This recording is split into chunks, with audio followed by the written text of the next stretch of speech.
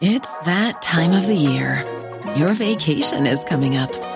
You can already hear the beach waves, feel the warm breeze, relax, and think about work. You really, really want it all to work out while you're away. Monday.com gives you and the team that peace of mind. When all work is on one platform and everyone's in sync, things just flow. Wherever you are, tap the banner to go to Monday.com. Spring is my favorite time to start a new workout routine. With the weather warming up, it feels easier to get into the rhythm of things. Whether you have 20 minutes or an hour for a Pilates class or outdoor guided walk, Peloton has everything you need to help you get going.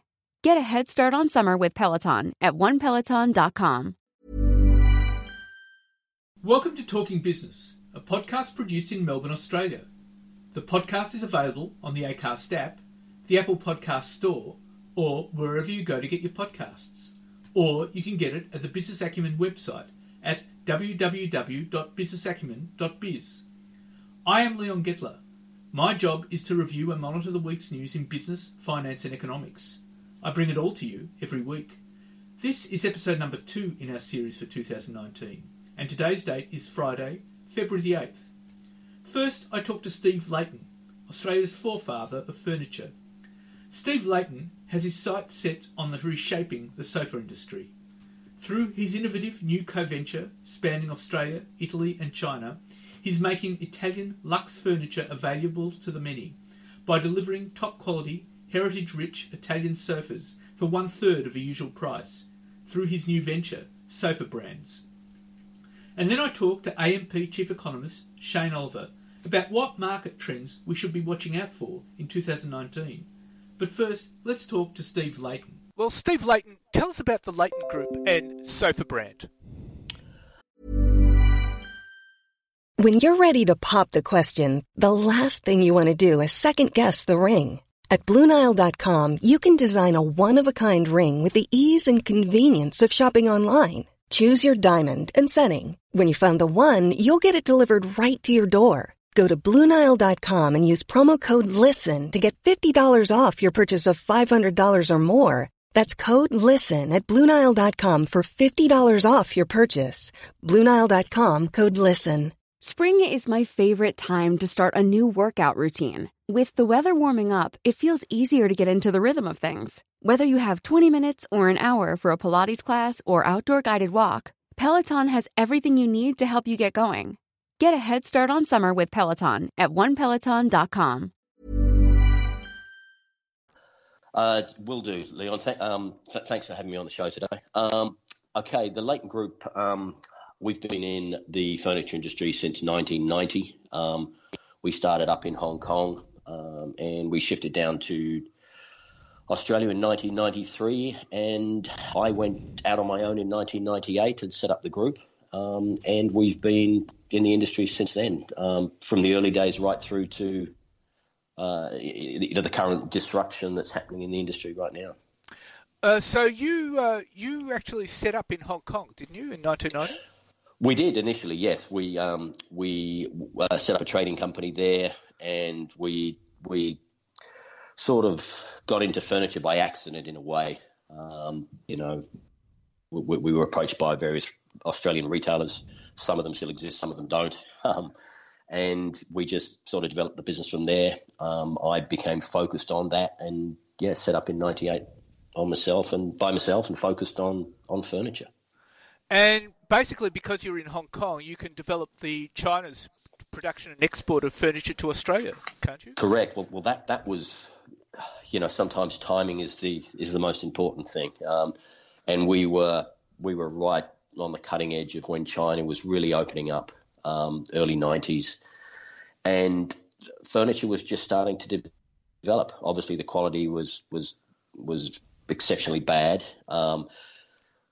Certain factories were only making a lot of casting and extrusion. There really wasn't anything creative. But we worked with a lot of factories from the early days and developed that business through to what it is now, which is, a lot of the product you're getting out of China is as good as anywhere in the world. Right. I mean, one of the issues I've noticed with the furniture industry, well, in Australia, is that Sure. there's been a lot of issues here because prices have gone down, but so has quality as well. And now it's very much a race to the bottom. It's very much a race to the bottom, isn't it? It is. That's a term that I've been using a lot over the last couple of years, because it's got to a point where I believe, and being in this industry for the last 30 years, seeing where it is now is disappointing in a way, because furniture has almost become a disposable commodity. Now, it's been great for the consumer that the prices have been driven down, but where does it actually stop? And what the situation we're facing now is that the only way to keep discounting and keep reducing retail prices is to reduce the quality. And you can see that happening now, where a lot of these products that are sold in Australia don't even last through the warranty period, which is really disappointing. How much is IKEA to blame for this? Well, I have a view, and it may be incorrect, and probably figures would prove me wrong, but I have a view that IKEA does not sell all that much what I call furniture in Australia. I believe IKEA seems to do very well in categories like homewares and rugs and lighting and knickknacks in their marketplace area, and bookcases, obviously, and chest of drawers. But when it comes to sofas and upholstery and corners and beds and mattresses, I personally don't feel that they have a huge percentage of the market. But obviously the whole knockdown, price-driven, volume manufacturing, driving those retail prices down, has obviously had an effect on the Australian market, because people like Amar Furniture and Harvey Norman and Fantastic Furniture obviously have had to meet those price points. So it certainly had an impact. Well, that would mean, though, that margins have dropped, and it would also mean suppliers aren't making that much money either. Exactly.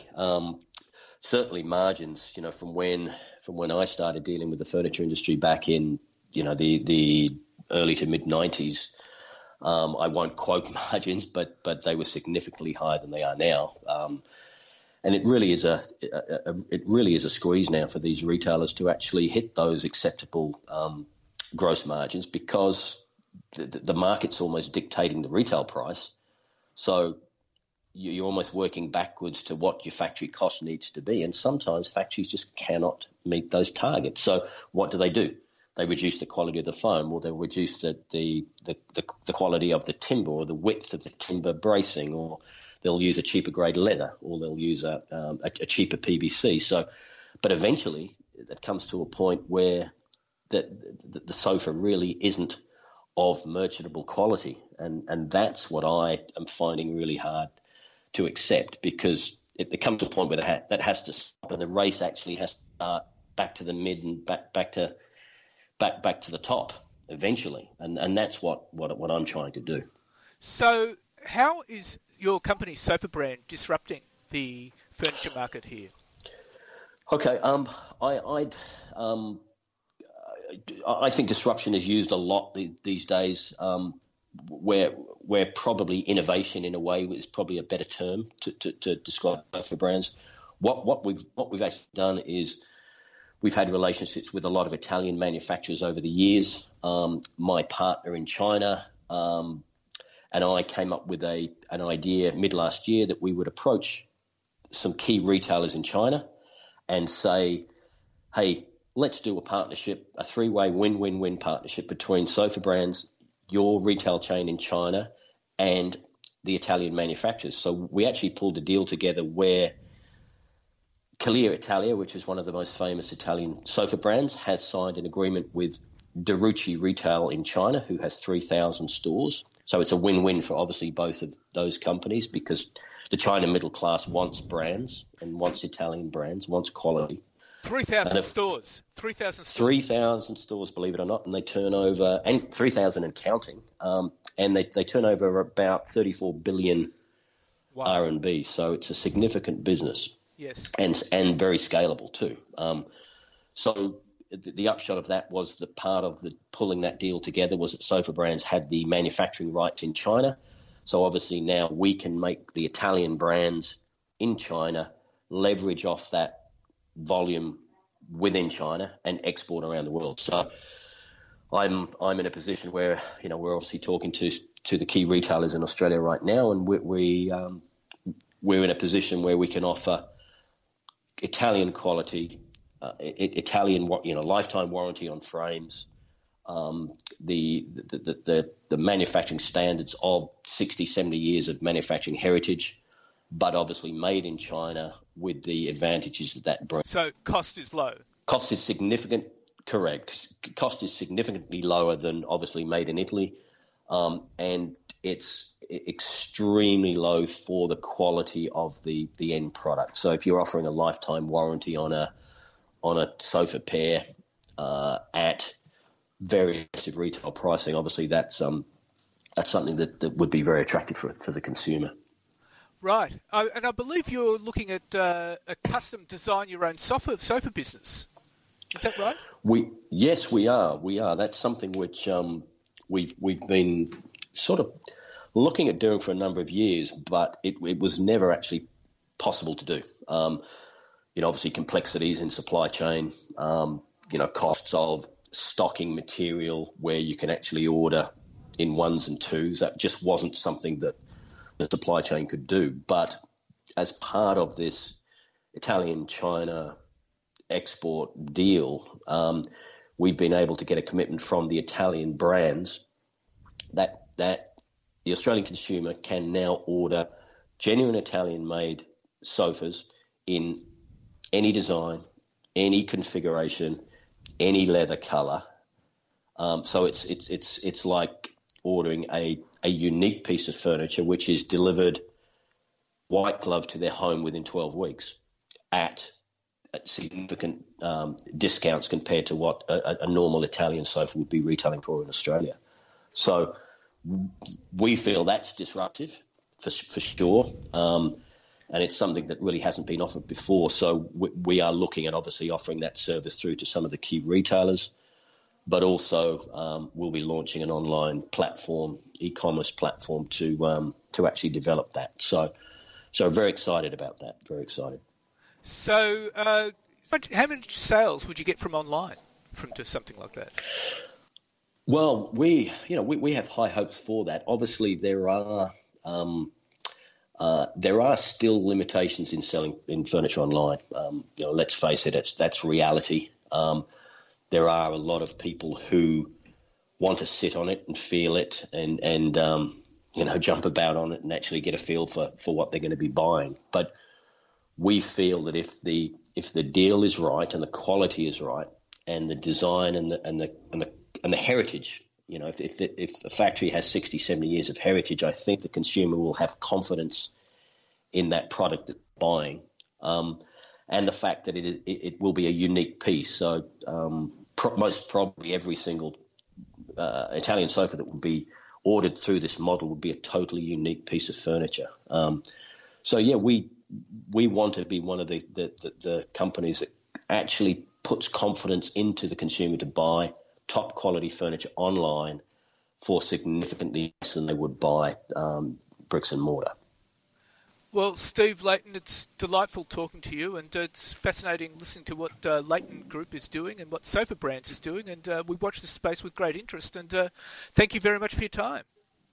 Thank you, Neil. Thanks for your time. And now let's talk to economist Shane Oliver. Well, Shane Oliver, on the face of it, financial markets seem to sense trouble on Christmas Eve. The S&P 500 index hit the 20% threshold for a bear market, and but a few experts see a recession, but signs of a slowing economic growth are piling up. What are your forecasts for the market this year? We see this year as a better year for markets. I don't think it's going to be straight up. We've seen a good start to the year, but there's probably still a few issues that could cause volatility. It's quite common after a 20% fall in the US share market to see some sort of retests and backing and filling. It's very rare to have a sort of a deep V decline like we saw into December and then straight up again. So I think there will be some sort of setbacks along the way. There's still issues about trade, economic growth, to be resolved. There's political uncertainty around Donald Trump and so on. uncertainty about China. So I think there'll be a few setbacks along the way, and maybe a retest of those December lows. Hopefully not quite that low though. But I think this will be a better year for the simple reason we don't see a global recession. We don't see a US recession anytime soon. Yes, we've seen a slowdown in growth, but we saw slowdowns in growth back in 2015, 16, and also around 2011. But they weren't associated with global recession at the time. I just don't think the conditions are in place for a US or a global recession. Consequently, if investors have to come to the view, well, we're not going to have a recession after all, maybe it's a few years down the track, but we're not there yet, then share markets are still reasonably cheap even at around these levels. We've still got an environment of pretty easy monetary conditions globally. In fact, the Federal Reserve in the US is now pausing its interest tightening cycle, which is appropriate, and we might see some easing in Europe, and of course we're also seeing stimulus in China. So I think this will set up for a better year. And out of interest, this is Chinese New Year, and apparently this year, I think it's the year of the pig, is normally a good one for Asian markets and also global markets. So hopefully that's the case. But of course, there's no reliability on that one. But fundamentally, I think it's an environment which should point to okay returns from investment markets. But surely, the market last year had a lot of volatility. Volatility underscored much of a 2018 market. Do you see, and that was after an unusually placid 2017. Do you see the volatility continue? I think the reality is the volatility will continue.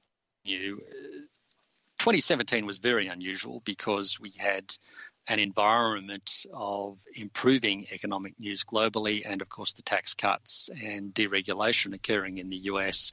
And the noise around President Trump wasn't particularly negative.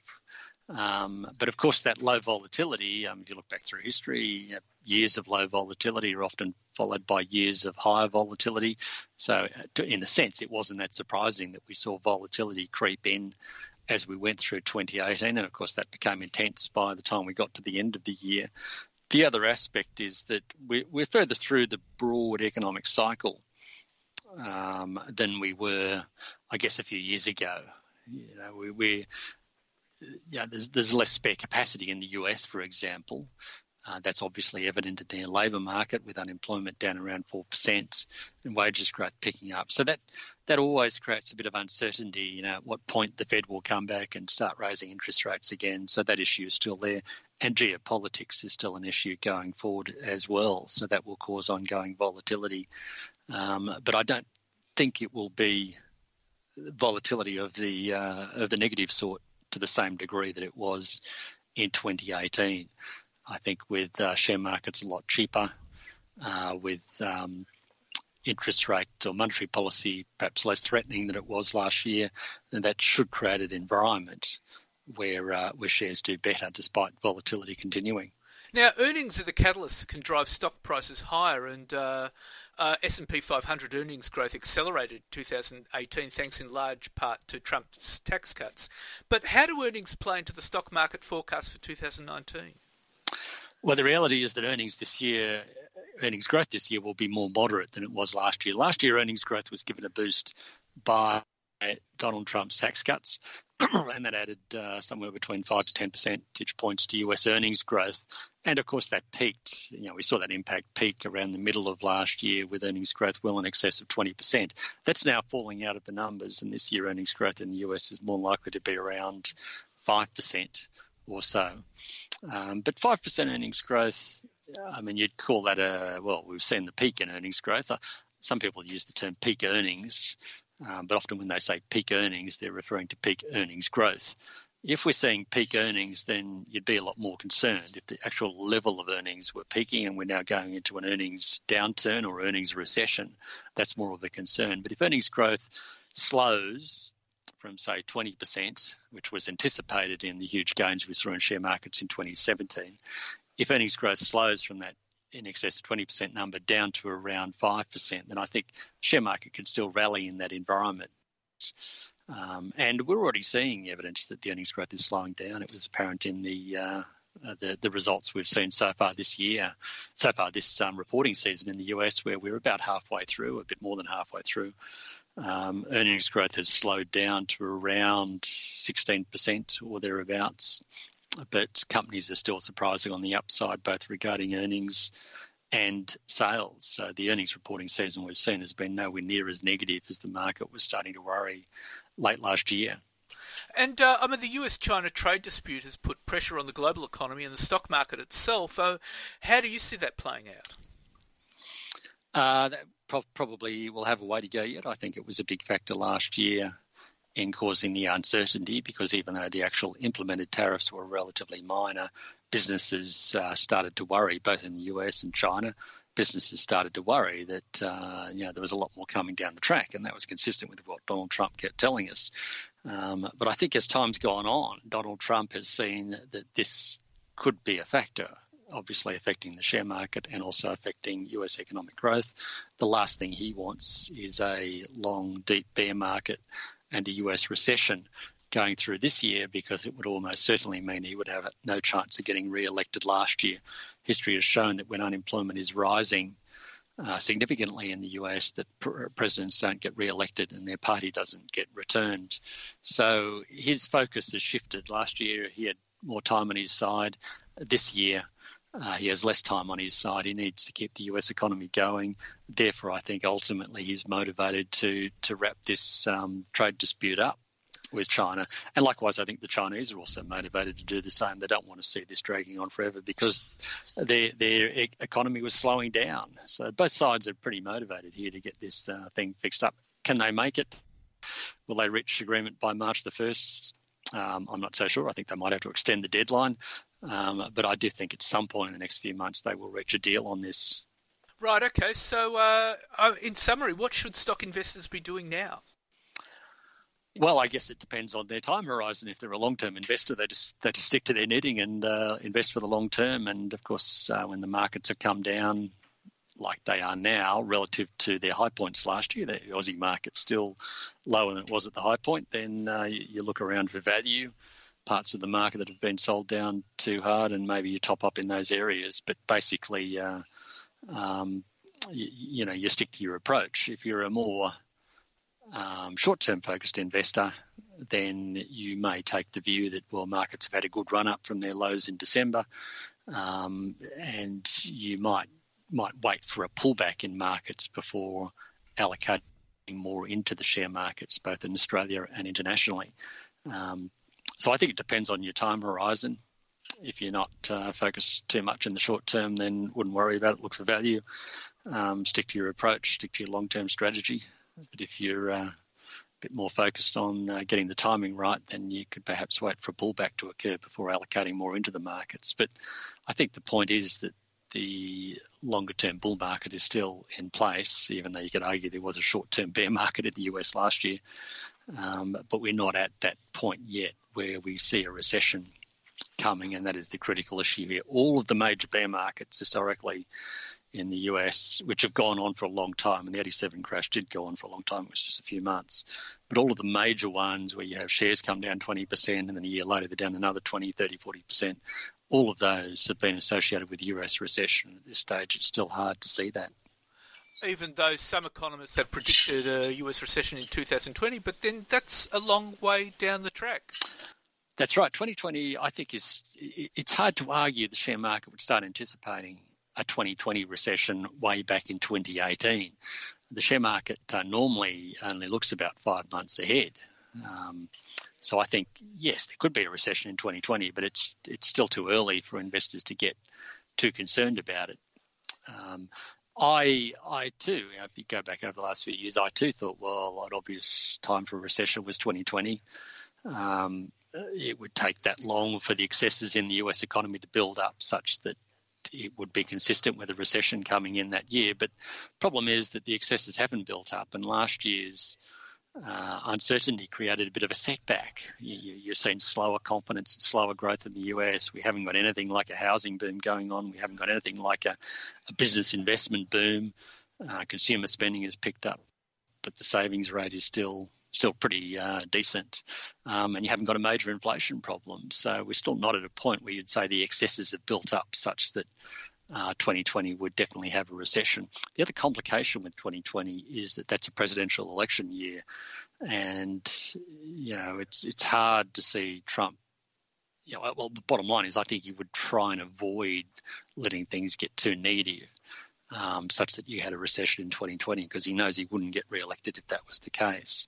So that means he has to try and resolve these issues that were weighing on investor and economic confidence, and those issues being trade, the shutdown, and those sorts of things, and therefore try and get more positive sentiment returning again to keep the economy going. So I kind of think, there could be a recession in 2020, but it's more likely a little bit beyond that, and therefore that's too far away for the share market to discount now.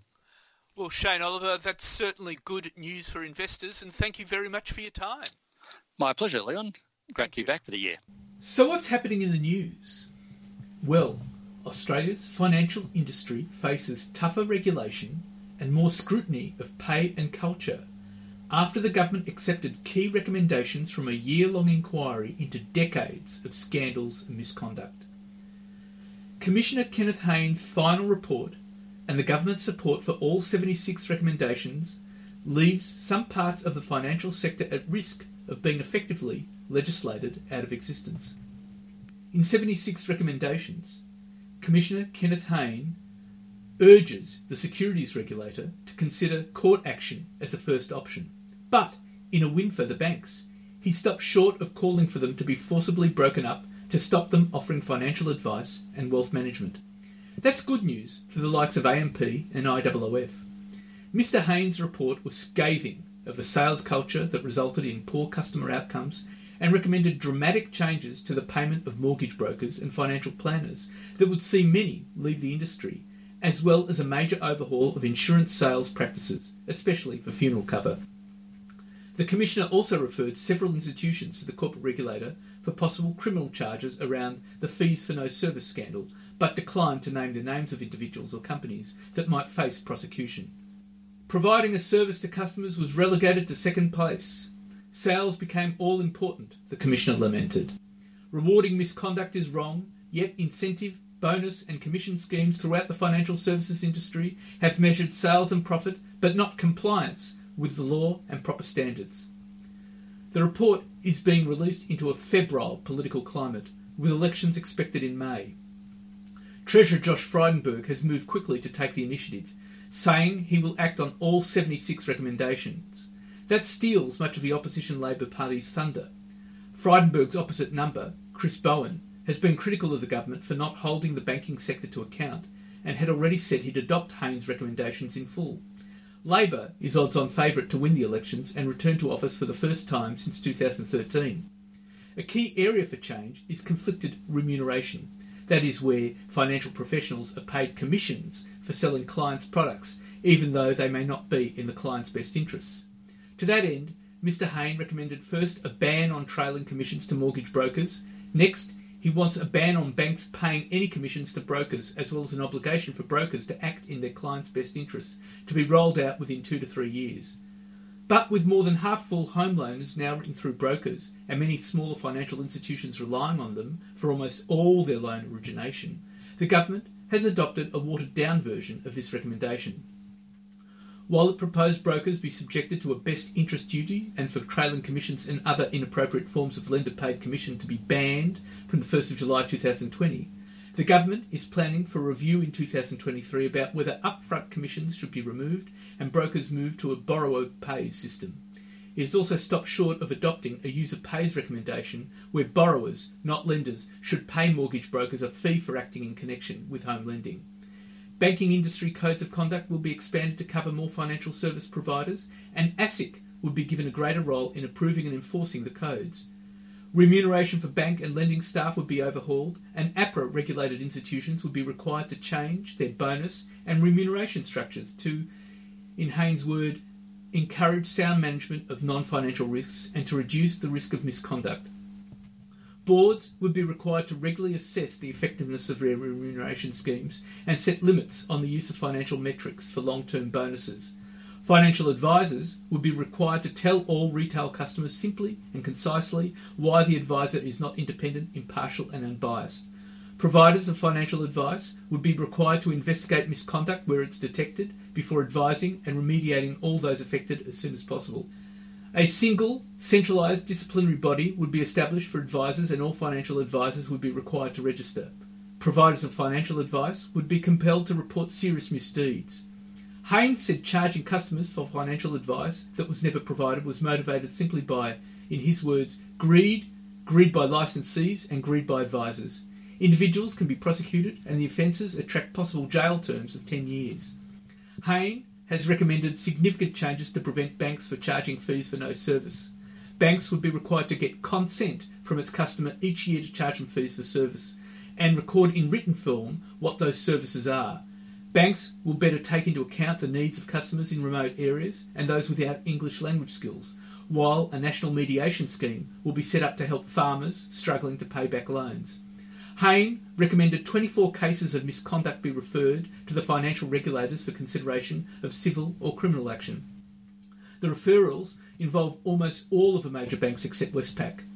ASIC says it has prioritised the cases but would not comment in further detail. Hayne also revealed he wrote to the corporate regulator late last year to invite them to consider whether criminal or other legal proceedings should be taken against unnamed banks involved in the fees for no service scandal in which customers were knowingly charged for financial advice they never received. AMP, ANZ, CBA, NAB and Westpac are already expected to pay $850 million in remediation over the scandal. He thinks the industry needs a complete overhaul. No surprise there. The interim report pointed to that late last year. Hayne has identified 6 norms of conduct. The law must be applied and its application enforced. Industry codes should be approved under statute, and breach of promises made to customers in the codes should be a breach of statute. No financial product should be hawked to retail clients. Intermediaries should act only on behalf of and in the interests of the party who pay the intermediary. Exceptions to the ban on conflicted remuneration should be eliminated. Culture and government practices, including remuneration arrangements both within the industry generally and individual entities, must focus on non-financial risks as well as financial risks. The final report of the Commission has also recommended a regulator of the regulators, urging the government to set up a new body that will track and assess the performance of the Australian Securities and Investments Commission and the Australian Prudential Regulation Authority. The body would report to the Minister biennially. The Australian Securities and Investments Commission gets a particularly strong knuckle rap for its enforcement activities, or more accurately, its reluctance in using its enforcement power. Hayne flagged the potential for ASIC's role to be limited to one of investigation and referral, leaving court action to a new and separate specialist civil enforcement agency. He stopped short of recommending such a body, and the Coalition has already ruled it out. Commissioner Hayne has also recommended ASIC's role in relation to the regulation of superannuation be clarified to make it clear it is responsible for enforcing breaches of the Superannuation Industry Supervision Act, after finding neither financial regulator was enforcing the Act properly. Both ASIC and APRA will be subject to 4-year reviews to assess each agency's capabilities. The recently created Customer Bank Dispute Resolution Body, the Australian Financial Complaints Authority, has also been recommended to have new powers to publicly publish the remediation activities of the banks. ASIC has also been recommended to rely far less on its softer powers, including doing away with its preference for reaching negotiated and agreed outcomes with the banks through infringement notices or enforceable undertakings. And it might be time to start buying banks again. Australia's Big Four banks gained more than $20 billion in value after relieved investors welcomed Kenneth Hayne's Royal Commission's recommendations, as the threat of forced breakups and the demand for tighter lending that threatened to crush profits didn't eventuate. They drove the financial sector to what looked like its best day in a decade. Shares in Commonwealth Bank, ANZ, NAB and Westpac all gained more than 5% on Tuesday, with Westpac rising as much as 8.08%. After Commissioner Hayne slammed their culture but stopped short of recommending the big banks be dismantled. However, ASX-listed mortgage brokers, Mortgage Choice and Australian Finance Group, have been smashed as they will be subjected to a best interest duty, and the government said it will move to ban trailing commissions from July 2020. And in other news, the RBA kept its cash rate on hold at 1.5%, a move widely expected by the market, but it was less confident about Australia's economic outlook, flagging downgrades to its GDP growth forecast and warning that downside risks have increased.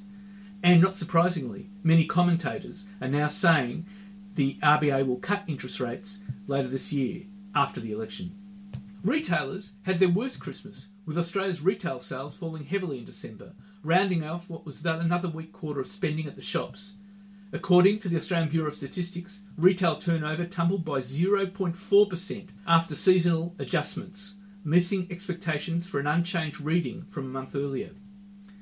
And figures from the Federal Chamber of Automotive Industry also point to the sharp slowdown in the economy, with almost 82,000 cars sold in January, a 7.4% drop on the same month last year. Over the past 6 months, sales have edged down by 7% compared to the same 6-month period in 2017.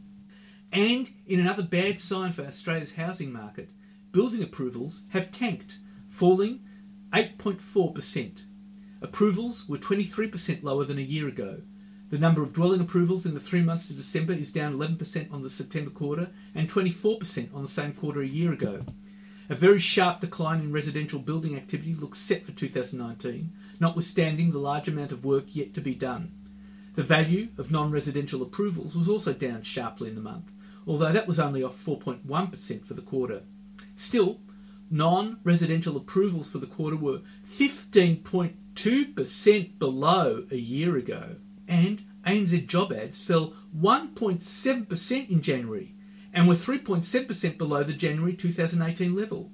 This is the first annual decline since April 2015. And one of Australia's biggest coal export terminals, Abbott Point, has been closed due to the Townsville floods, with concerns the monsoon-like conditions will move further south and affect coal production in the Bowen Basin. With heavy rain still bucketing down on the North Queensland capital, the Ross River Dam reached 224.5% capacity, with the local council continuing to release overflow water to avoid a dam collapse.